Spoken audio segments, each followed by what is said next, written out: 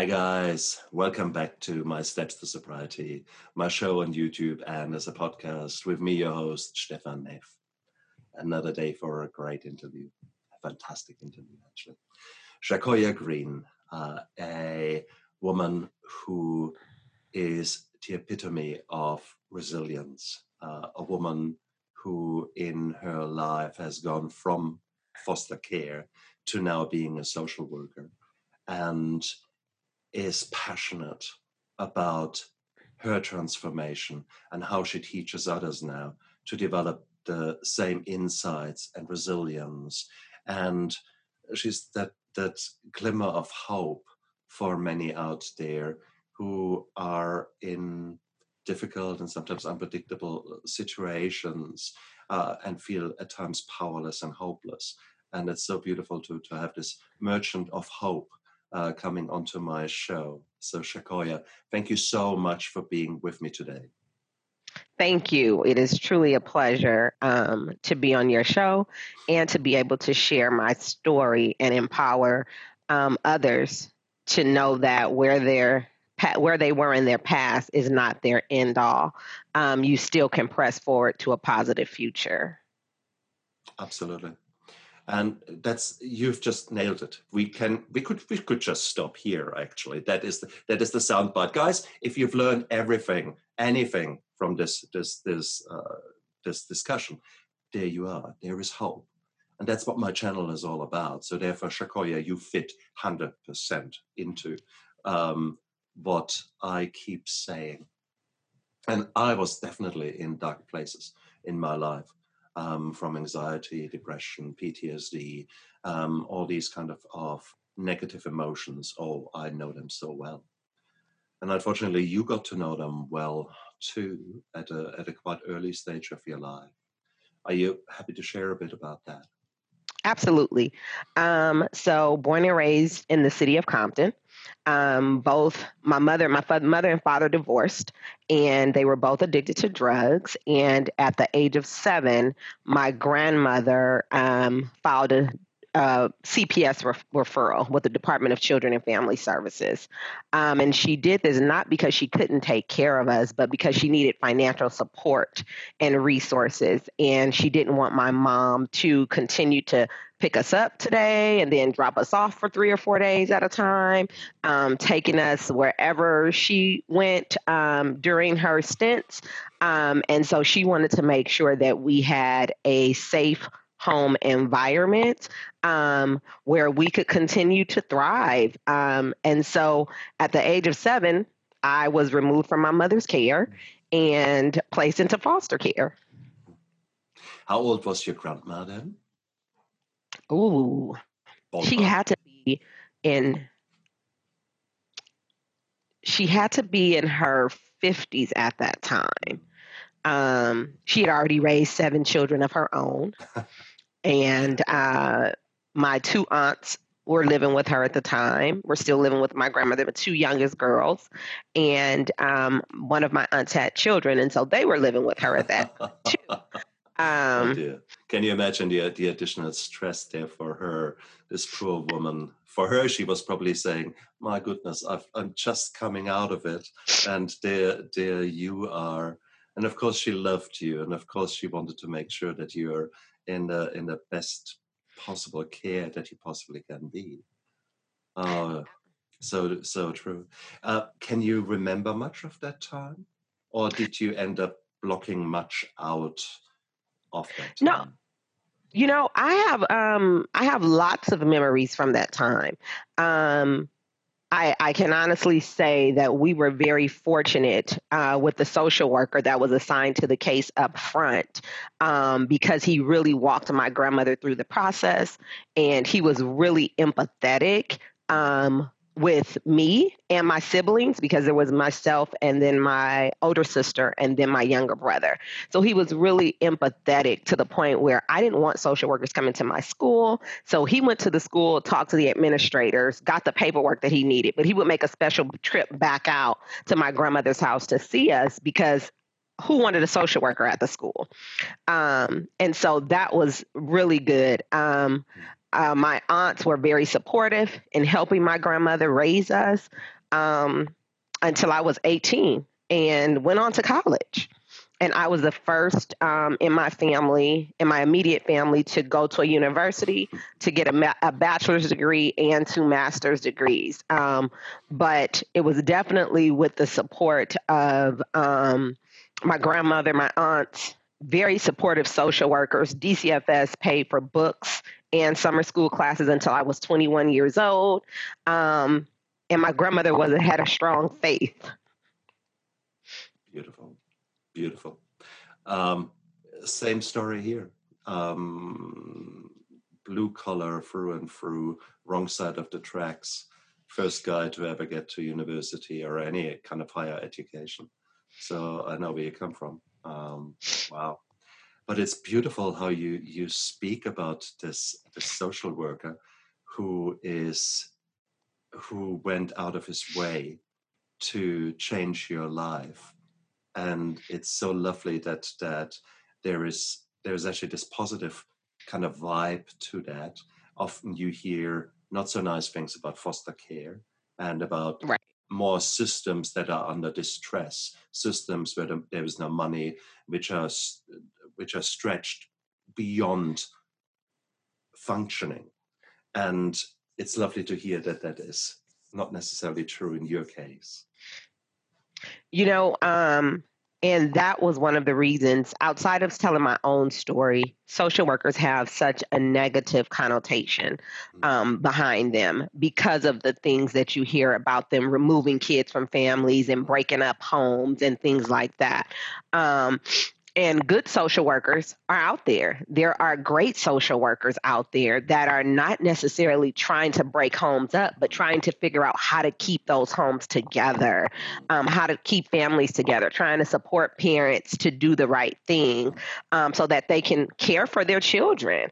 And so that was how, having 2 amazing social workers. I can remember my first social worker and then my last social worker, who was truly amazing with helping me through the college process.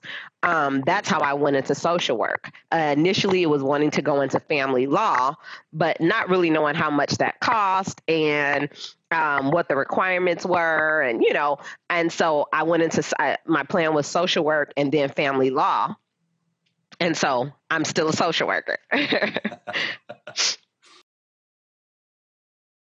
see, for me, social workers are actually very, very positive people working within the hospital environment and working here in a town in Rotorua where there is a lot of poverty, there is a lot of need for social services.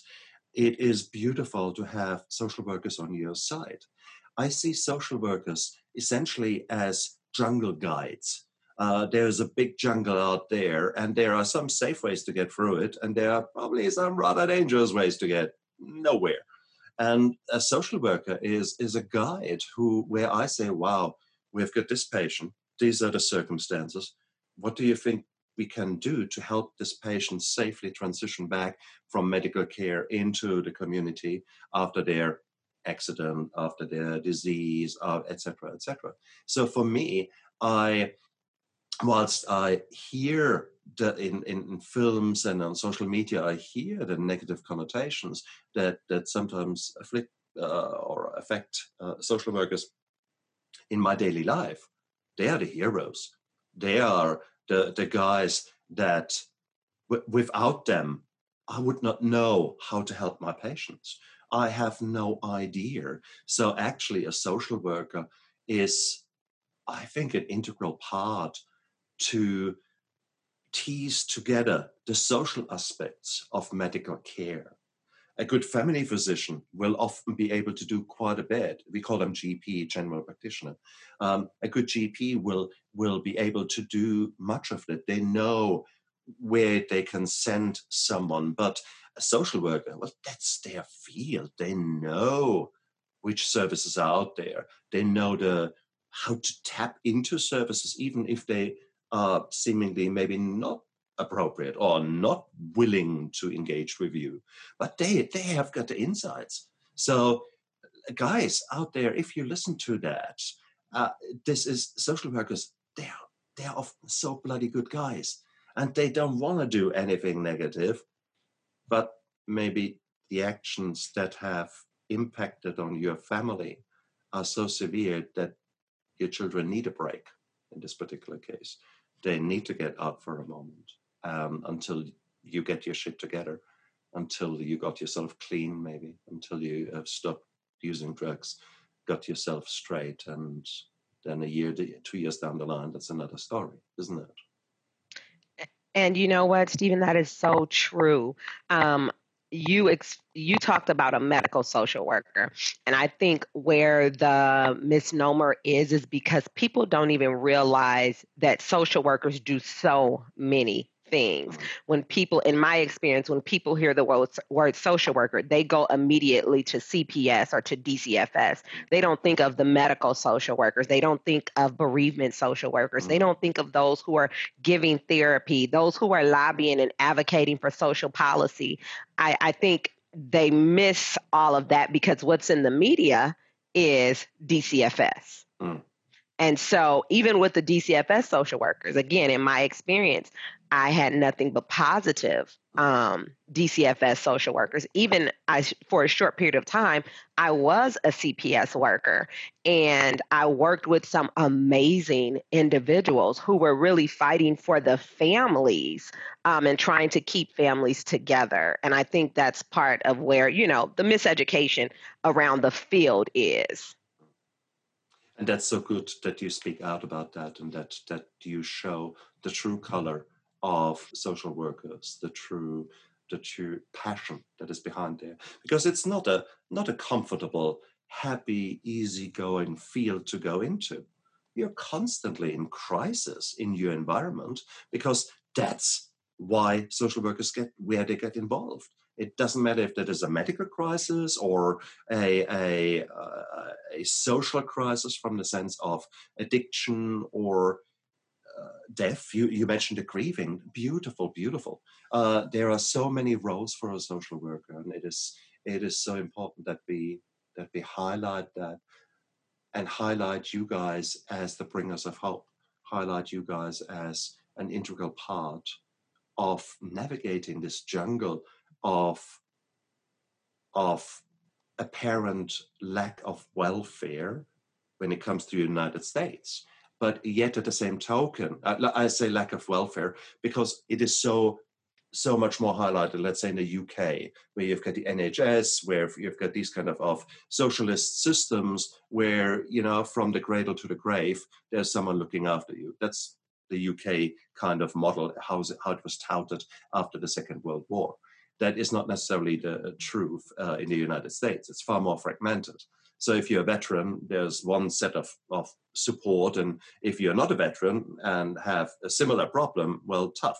You can't, it's these kind of things. So it's far more fragmented. And that's where the social worker comes in. Because you might know, hey, this is actually, no, this one doesn't work for you. But hey, did you know there is that? And chances are you didn't know. So indeed. So you're my hero, Shakoya. No two ways around it. And I mean that. Because in the holistic care of a human being, in the way of helping human beings through tough times, you are an integral part of it, like it or lump it. Thank you. And it's part of, for me, it's being able to help others the way I was helped. I truly believe that I was blessed with people to support me throughout my life. And so now part of my service to others is to be a blessing to others. And I have co-founded a nonprofit probably about 5 years ago, and it's called B2B Support Services, and that's blessed to be a blessing because there are so many resources needed.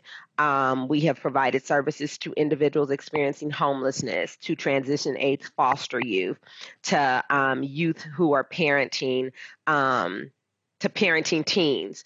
But there's so many resources and supports needed, and I firmly believe that my grandmother took me in, blessed me. And so now it's part of God's grace on me to be a blessing to someone else. And that's the most beautiful thing. Step 12 in the 12-step program is to give back. So again, a very strong parallel there between recovery from drugs and alcohol and your story of transformation, from an uncertain past to now the first girl in your family to go out there, become a go-getter, and change this world just that little bit. But it wouldn't have been easy for you along these lines. And when we initially got in touch, I asked you to answer a few questions, to give me some information. And you touched upon a lot of the things that were issues in the interim between victim and now this strong woman who helps others, the codependency, the whole emotional roller coaster of going through that transformation. I mean, how did you cope? How did you deal with it? I would have to say in my younger years, my coping was journaling. I was a heavy writer. Even if going back to it, I would read it and say, oh, that didn't make sense, but I would just write my thoughts out, whatever came to mind. Also, I had, honestly, I had good outlets of people that I could talk to. My grandmother kept me involved in church. I was in the church drill team. I was in the church teen groups. So I had a very, strong support system that helped walk me through the process. May I ask, what is a drill team? So a drill team is like cheerleaders, but they're more. It's called a drill team. So it was a church drill team, and we were in parades, and we had different routines that we would perform, but we would perform them based off of Bible scriptures or with spiritual music in the background. Right. So yeah, I was in the drill team at church, in our church drill team. Rest assured, we don't have drill teams neither in Germany nor in New Zealand. So that's cool. I like that. There are youth bands, and my son is playing in one of them. That's cool. But no, the drill team, the church cheerleaders, that's a new one for me. I love it. I love it. Yeah, I have to say that was a huge piece of me being able to press, right? Having support. And it's an amazing thing. I would like to touch upon the fact that you actually were never tempted by alcohol and by drugs due to the insights that you gained from living with two parents who were both addicted. And I want to highlight that because there is always that kind of notion that, damn, part of being an addict is having that imprinted in your genes, having that come down from mommy and daddy. And no two ways. You are genetically more predisposed to be an alcoholic or an addict yourself. But guys, listen out to that, because Shakoya saw all the negative things. So she is very unlikely to become a chemical addict. And that's the beautiful thing. So whilst she's more set up to be one genetically, it's very unlikely that she will be. And it's the same with my sons, Shakoya. They have seen what alcohol does to a man, and both of them are not drinking. They are not tempted by drugs. And it's the same thing there. And needless to say, they will have my genes. They will have the higher dopamine response that we addicts get to chemical drugs. The kind of, wow, this is good, at least the first time or second time. And then later on, well, there's nothing good anymore. So no, very, very good. So only because you come from a background genetically where there is addiction and a lot of misuse and abuse of drugs, that doesn't mean to say that the future will hold the same. So the past does not equal the future. And that's your message, isn't it? It really is. And as I've shared with you earlier, it was for me, I wanted to have a better life. I did not want to go down that path. So I never had a desire. And even when I've had, people around me that were doing it, like smoking marijuana in college and things like that. I never looked for that next high. I do drink occasionally, but even with the drinking or having a drink, there's something inside of me where I have to keep a level of control. So I'm going to have one, maybe two, and then I'm drinking water for the rest of the night.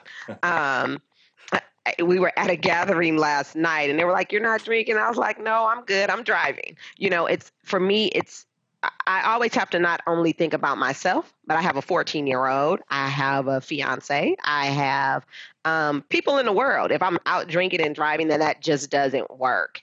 And so there's always another part of me thinking, okay, I know I'm leaving here soon. So no cocktails for me tonight. My friends tell me loosen up a little bit. And I just, there's a sense of control that I need to maintain, as well as a sense of responsibility. That's interesting that you touch upon the control, because a lot of people who in the younger years go through situations where they are not in control, they, without knowing, cherish and seek that control, sometimes to their own detriment. It can get completely over the top with OCD, obsessive compulsive disorder, in the extreme version. But many people end up with that need to be hyper vigilant, constantly in control, constantly around. And I think that's one of the things that I certainly experienced as part of the PTSD. Are you a control freak? Are you control? How is it? Another guest recently said it so beautifully. Control freak anonymous. She is an honorary member there. Are you someone who is clearly the leader within your household? Now that I am engaged, I am not. But after I went through my divorce and I became a single mom, yes, I was definitely in control. Not necessarily a control freak, because my daughter is definitely myself, her and her dad. And when I say that, she has a mind of her own, which I'm glad. And she speaks up and has always spoke up. So it's not like, for her safety, yes, I control that, but I cannot control what she wears. I cannot control how she wears her hair. She definitely is her own person. And so even with her schooling, she said, "Mom, I'm not you. I'm not going to get straight A's all the time. I'm going to do my best." And so that for me is good, because I'm glad that she's a leader of her own, of herself, versus letting me control that part of her. I don't want to be at a place where I am controlling, all of her. So I do have to have a sense of control for myself. But when it comes to her and then our household, because I am engaged, I don't have control here. We work together. And he is the head of the household, so he is the leader. Okay. Oh, wow. That's cool.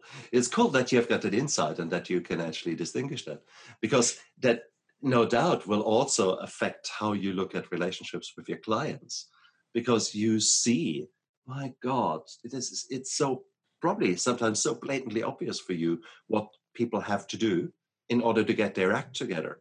But you can't just put a kettle broth there. Come on, do it now. I forced you to. That's not how it works. So how does it work?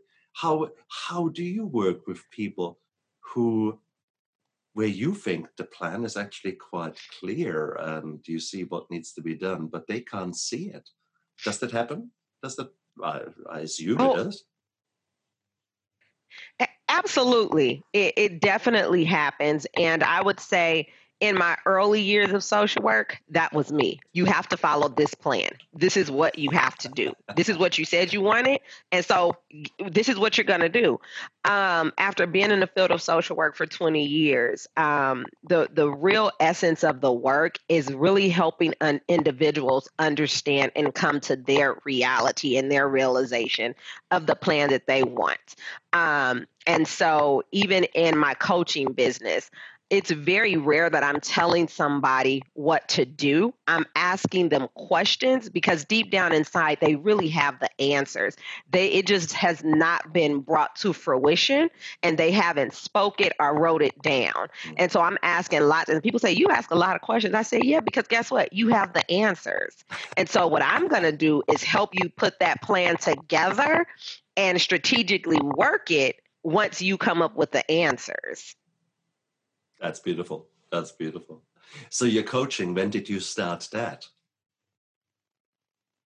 So I started coaching in August. I had been wanting to write my blog, and I wrote it from foster care to social work. I wrote it for the last 4 years and said I was going to release it on my birthday, which is August 14th, for the last 4 years, and never did it until 2020. And I've said I wanted to do coaching. I've been doing consulting, and I've been doing training. And so I shared with a friend of mine, I have to get this blog out. This is the year. And she was like, well, why are you just getting a blog out? Why not start your business that you've been saying you wanted to start? And this was probably September 30th. And so from August 1st to August 14th, I pushed to get content for my website, pushed to get a plan together. I hired my own Clarity to Launch coach to help me walk through some things. As it relates to the coaching business and really understanding the business side of it. And so I launched August 14th. I am still doing some beta programming right now as I want to make sure I have things, solid. My plan is to launch my groups in January. But right now I'm doing beta programming. Beautiful, beautiful. And that's so gorgeous because here are you with all this information, and if people get referred to you or somehow bump into you as part of social work, they are really, really lucky. But that's a kind of a referral system. That's a kind of work system. But there are people out there who do need guidance, who do want the help, but they can't get it through the systems in which they are, or they can get help, but they don't gel at all with the social worker or with that person that was allocated to them. Sometimes people just don't get on, and that's normal. You can't love everyone, and not everyone will love you, full stop. But there will be people out there who will listen to that and think, damn, this Shakoya, she actually got her shit together, and she sounds good. I actually want to know more about her. So tell us the websites. Tell us the way that people can actually right now get hold of you. So my website is www.sdgcoaching.com. And SDG stands for Sincerely Destined for Greatness. I am also on Instagram at SDG_coaching, and then on Facebook at SDG Coaching. And I've written 2 blogs. One is from foster care to social worker, and the other one is from I am drawing a blank. Yes, you've got much gorgeous things going in your head there. That is Devastation. It's from devastation to existence. And it talks about my story of being told at the age of 23 that I could not have children and always wanting children, and then being blessed with a child at 28. Beautiful. Beautiful. So what we'll do, guys, have a look down there in the description of the video and of the podcast. There are all the links in there, so you can just go straight to Shakoya's work and to her social media handles, and can follow her and learn from her. Because here's a woman who has gone through tough times, like many of us do, and who has made it now her mission to share the insights and share the knowledge. And if you want to, be there at your side and be the guide through the jungle in the nicest way. And maybe we should actually see social workers as life coaches to be. That might not be a bad approach to social workers, because it's such a beautiful profession that does so much to help people and is so undervalued. So it's lovely to have you actually on this show and highlight all the good things that come from social work. And it's like any therapy, it's like any rehab, it's like any recovery process. You have to deal with the shit in your life, and that hurts.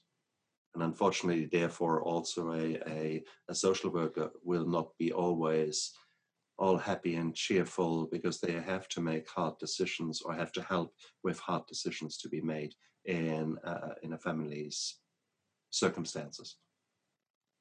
But it is what it is. It is. There is hope out there, guys, and please do not forget that there is hope. You might not be able to see it right now, but the sheer fact that you're listening to this podcast or watching this video means that there is some shit going on in your life. And hey, if Sequoia rings a bell with you, then get in touch. What have you got to lose? You know, what could possibly stop you fulfilling your dreams? Will it be painful? Probably, because you have to deal with some things that you don't want to deal with. But to do that alone is bloody hard, because often enough you don't actually even know where the pain comes from. And you need someone to actually listen to you, what you're saying, and listen to you, what you're not saying, and hold the mirror in front of your face. And that's what a life coach does. Again, that's what they do really well. And especially people like Sequoia, because they have gone through a lot of crap themselves. So that makes them really good. Be careful. You can't bullshit a bullshitter.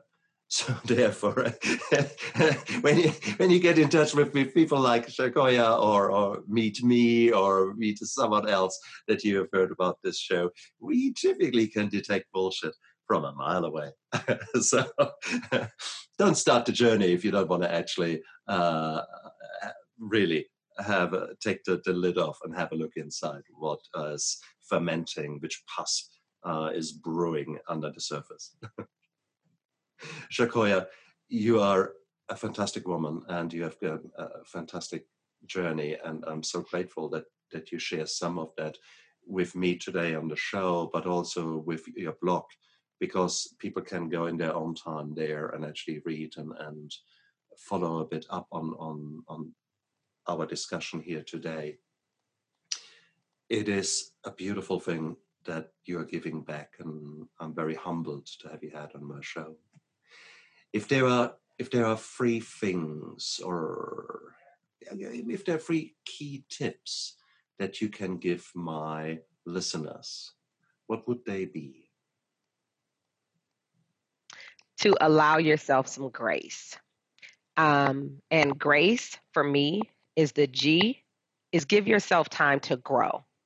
There's always room to grow. There's always something to learn.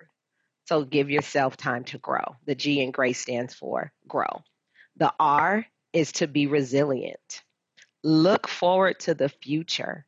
Be resilient in all that you do. Be resilient every day. Have resilience as part of your daily story. Don't dwell in the past. The A is ambition. Be ambitious. And then the C is for compassion. Have compassion for yourself, for the things that you've gone through, and then have compassion for those that you see on the daily basis, because we all need it. The E is for empower. Be empowered to move forward, and then be empowering to someone else. So my tidbit to everyone is to give yourself and allow yourself some grace. Growth, resilience, ambition, and compassion, and be empowered. Oh, beautiful, beautiful. You just put my life goals into one word. Okay, I'm blown away here. That's cool. Grace. I will definitely take that to heart. And thank you so much for sharing all that beautiful wisdom with me. You certainly made me think today. And no doubt you will have planted seeds into the minds of some people out there. And who knows, maybe with our little interview, we change the world for someone out there, which would be a beautiful, beautiful thing. That's why we do these things. Shakoya, I'm so grateful. Thank you so much. And you guys out there, look after yourself. Have a fantastic day.